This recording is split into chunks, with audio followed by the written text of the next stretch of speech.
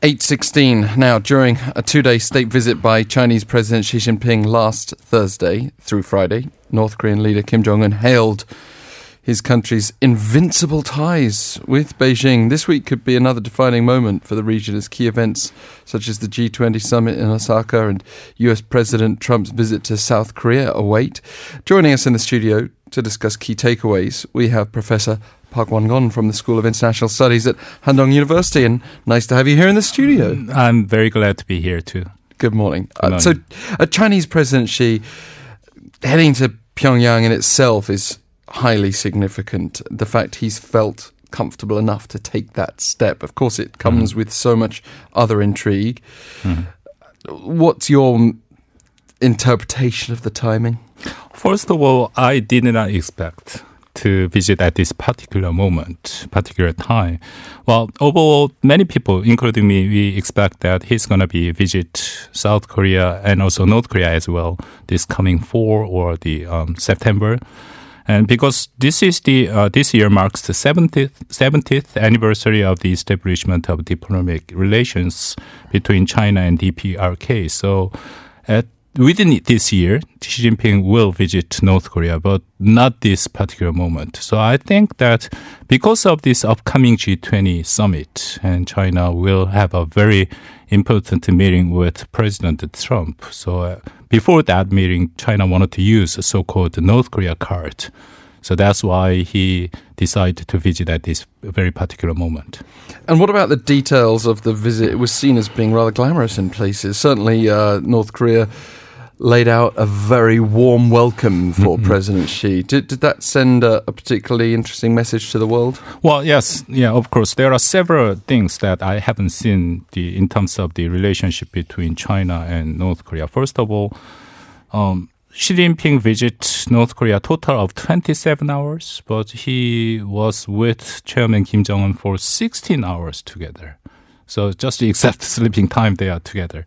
And also, Xi Jinping's article runs on the front page of Rodong Sinmun. Yeah, that was interesting. Yeah, that was also for the first time that we are seeing this kind of article on the hosting country. And also, he visited Kumsusan Palace of the Sun. And in front of this palace, there are another very huge welcoming ceremony. And also this is also for the first time for the foreign leaders. And even he stayed in the Kumsusan guest house. We haven't seen this Kumsusan guest house. This is for the first time that they have the guest. And also, we are seeing this very special mass game performance, gymnastic performance, just for the President Xi. And so I think North Korea, they are trying their best to welcome the Xi Jinping. Yeah, for anyone who's curious, it was President Hu Jintao, the last Chinese leader to visit North Korea back in 2005. Xi Jinping himself would have had some idea of what to expect, given that he went a few years ago as vice president, but this time around, by the sounds of things, a very different experience, Professor Park. What about the potential impact on dialogue between North Korea and the United States? We will see, because China sent some kind of ambivalent message to the world and particularly to the United States.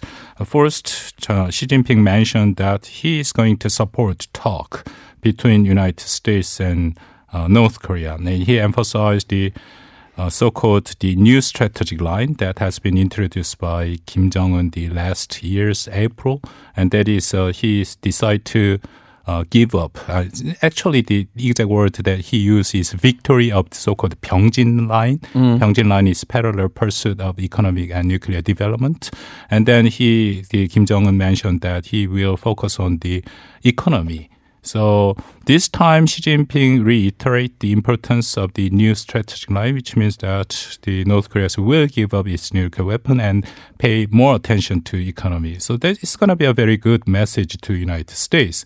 And second one is, but at the same time, Xi Jinping mentioned that the United States and the international community should listen to North Korea's reasonable concern and interest. And actually, China has kept saying this kind of argument for a very long period of time. And this means that the United States and international community should consider to lifting up some of the sanctions and also give a security guarantee to North Korea. So Xi Jinping is kind of dual message to help out the United States, but at the same time, he defends North Korea's position.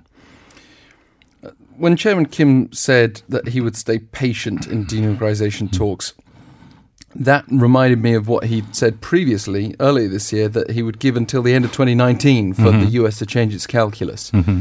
Does that still match being patient? Yeah, exactly. And Kim Jong-un mentioned in April 20th, the Supreme People's Assembly, and he said that he's going to be patient until the end of this year. But the important thing is that he wanted to have a third round of the summit with the United States, but with condition that the United States should change their attitude and policy, which means that still North Korea wanted to have a step-by-step approach and or the phased approach.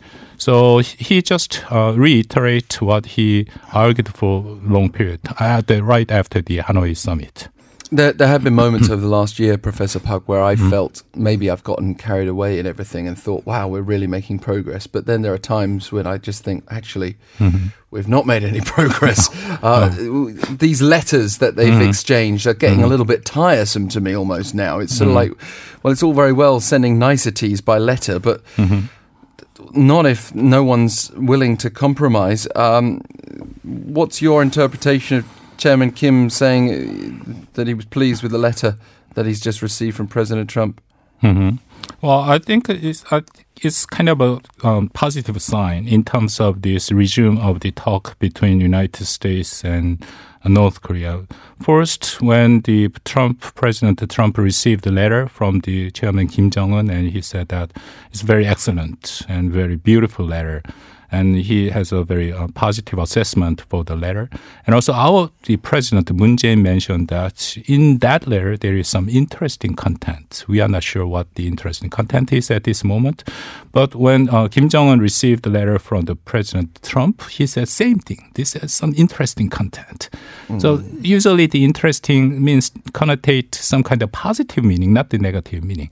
So in terms of the relationship between the two leaders of both United States and North Korea, they maintain the good relations, and they are raising the expectation to have another round of the talk. But important thing is that I think President Trump wanted to have a working level talk with North Korea first. So in that, the letter, he's going to say that we want to have some working level talk before we are going to actually meet together. Well, analysts can't resist the language of romance in describing this particular relationship. If that is the analogy we're using, well, at some point they're going to have to move forward with a marriage, which might be viewed as denuclearization agreement in this case. You can't write endless love letters without making some progress. And perhaps, you want to jump in on that? Yeah, but think about the North Korean's regime's very peculiarity characteristic. And this is going to be one of the important channels to communicate between North Korea and the United States. And because still North Korea wanted to maintain so-called top-down approach. So North Korea wanted to use this letter as the kind of the method to directly communicate with President Trump. So, yeah, you are right. Whether we are going to see any positive, meaningful progress in the sooner or later, but I think it is important to at least maintain some kind of a dynamic to have a talk between these two countries. I don't want to go back to the year 2017. We have a very difficult time and very high tension on the Korean Peninsula. So in the perspective, it is important to maintain this kind of a communication line between these two leaders. Yes, absolutely right. Better to have talks than tensions. The only issue for me is that in the back of my mind, I feel like we're just delaying the tensions by just prolonging this scenario where where through top-down diplomacy we've got two leaders who favour rhetoric over action. It looks right. like. Yeah. What about Seoul, who... I mean, I think we can say President Moon does favour action over rhetoric in this department, but he can't do the tango on his own. Where does it leave South Korea in a position where President Moon wants to meet with Chairman Kim Jong-un? We don't know whether that's going to happen this month or not. And he's almost certainly going to be meeting with President Trump later this week, the weekend, we think. I don't think there is any chance to meet our President Kim Jong-un before G20 is practically, I think, it's impossible. But I'm not so disappointed with not to have this summit between these two Koreas, because anyway, there are the other countries, including China, and they are playing a facilitator role. Important thing at this moment is to resume the talk between United States and North Korea. So no matter who's going to lead or facilitate this talk, it doesn't matter. And also our South Korea, and we have chance to resume the meaningful relationship with North Korea in the future. At this moment, the North Korea wanted to focus on the relationship with United States and using China card, but at some moment, they have no choice but to talk with South Korea. Politically, though, it might be quite nice for President Moon to have something from Chairman Kim to talk about, because otherwise this visit by Trump could just invite a lot of pressure on Seoul. Yeah, right. So I keep saying to the government and government officials, we shouldn't be hurried.